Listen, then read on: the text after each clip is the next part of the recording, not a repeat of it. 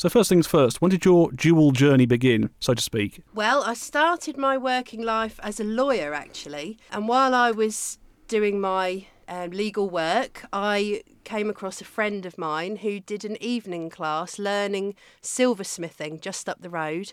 And I thought to myself, I'd quite like to have a go at that. It looked quite good fun. I quite like wearing jewellery.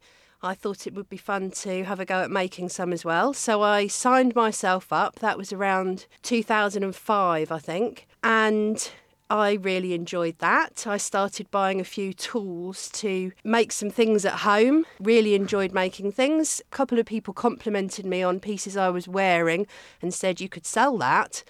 They commissioned a couple of pieces from me, both of them the same bracelet for their other halves.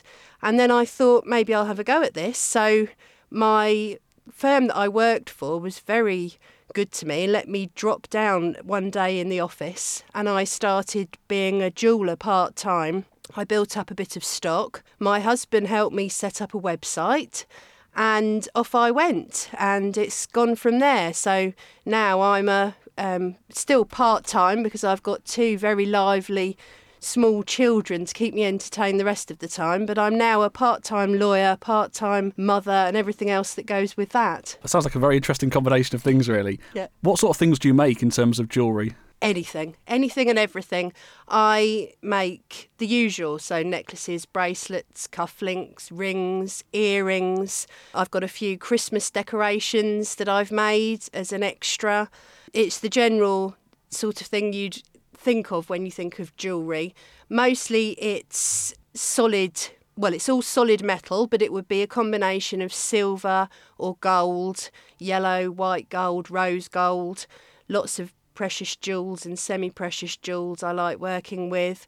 I particularly enjoy making rings at the moment, so I like getting my hands on precious stones, rubies, the odd diamond, sapphires, and also some semi-precious stones which you can have a lot of fun with because you can buy much larger semi-precious stones for a smaller amount of money, so you can make some really stunning pieces with huge stones in with the semi-precious stuff. So you talked about the things that you make as well. How long on average does it take to make a piece of jewellery? How long's a piece of string? You can make a pair of simple earrings in maybe a couple of hours.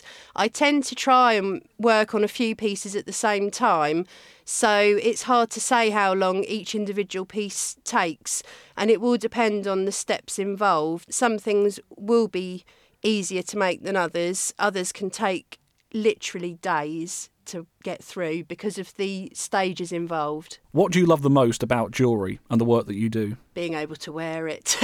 I also love when I make commissions. I do a lot of commission work.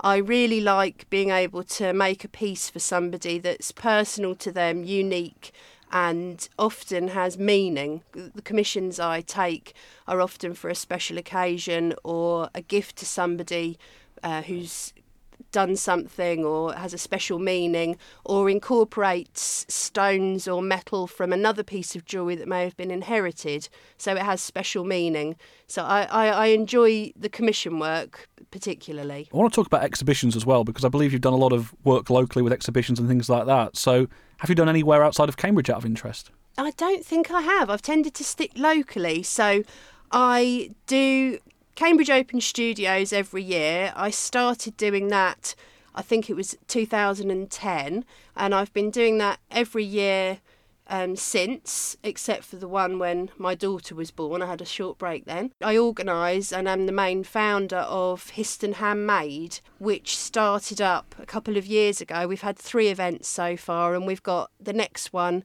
on the 24th of November. It's a Saturday this year. So generally it's local. Histon and Open Studios I do over in Bottisham with a friend of mine, Heidi Lichterman, and often some others. I want to ask about the Open Studios as well. You've said you've been doing that since 2010. How do you find the Open Studios, and will you be coming back in 2018? I will be coming back in 2018, yes. I really enjoy Cambridge Open Studios. We get lots of very interesting people coming in.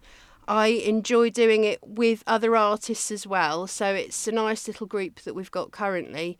As I say, I do it with Heidi Lichterman at her house. She's a a weaver, a silk weaver, and most recently we've been doing it with Jeremy Nichols, who's a woodworker specialising in small pieces of decorative furniture. And we work as a really nice group. It's a nice sociable activity to do.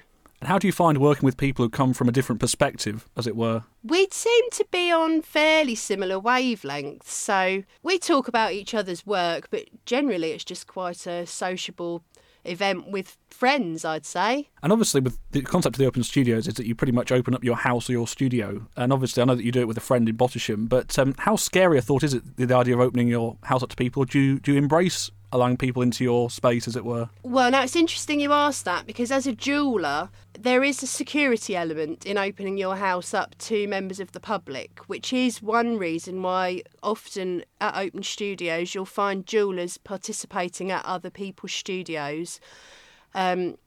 I do know of jewellers who have been burgled, unfortunately. So we, particularly of the artist types, tend to be quite protective of our works. So I'm a bit wary of opening my studio up, but I do enjoy talking about my work with members of the public. Heidi opens her studio up with welcome arms, and her work is very big scale, so it's much easier to do that. Yeah, now you've talked about things that are coming up this year with the Histon Handmade and things like that. What other projects have you got in the pipeline and or commissions? Commissions for me happen throughout the year. I've got a few on the go at the moment. One is a surprise, so I can't give too much away, for a person who's done something special for somebody else. Another one is for a couple who bought some stones on a trip in Brazil that have been lurking around their house for a while, and I'm incorporating them into a pair of earrings for them. I've just recently finished a commission for a friend of mine. Commissions come throughout the year, so I expect I'll be getting a few more. My other projects for the year are Cambridge Open Studios. It takes quite a while to prepare for that, building up stock. I had a very successful year last year, which means I'm actually a bit low on stock at the moment. And then Histon Handmade. I need to start working out who I'm going to be inviting along to that. Its participation is by invitation only, so I need to work out my participants. That's sort of a year-long project working up to the end of November. Yeah, I just want to ask you about your materials as well, if I may. You've talked about the things that you use, but where do you source them from? Most jewellers will source their metals from a company in Birmingham called Cookson Gold.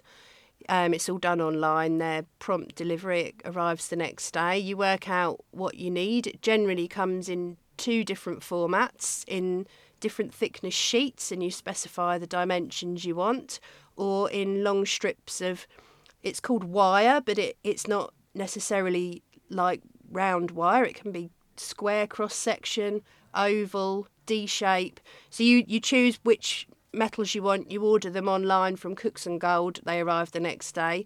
If you're into casting pieces, so if you're unable to use these raw materials to make your piece, you might need to get it cast from a casting, which might be made out of wax, or some other people use different materials to create their casting. They send it off, the casters pour the metal in, it melts the wax away, and you're left with the same piece in the metal that you've asked for.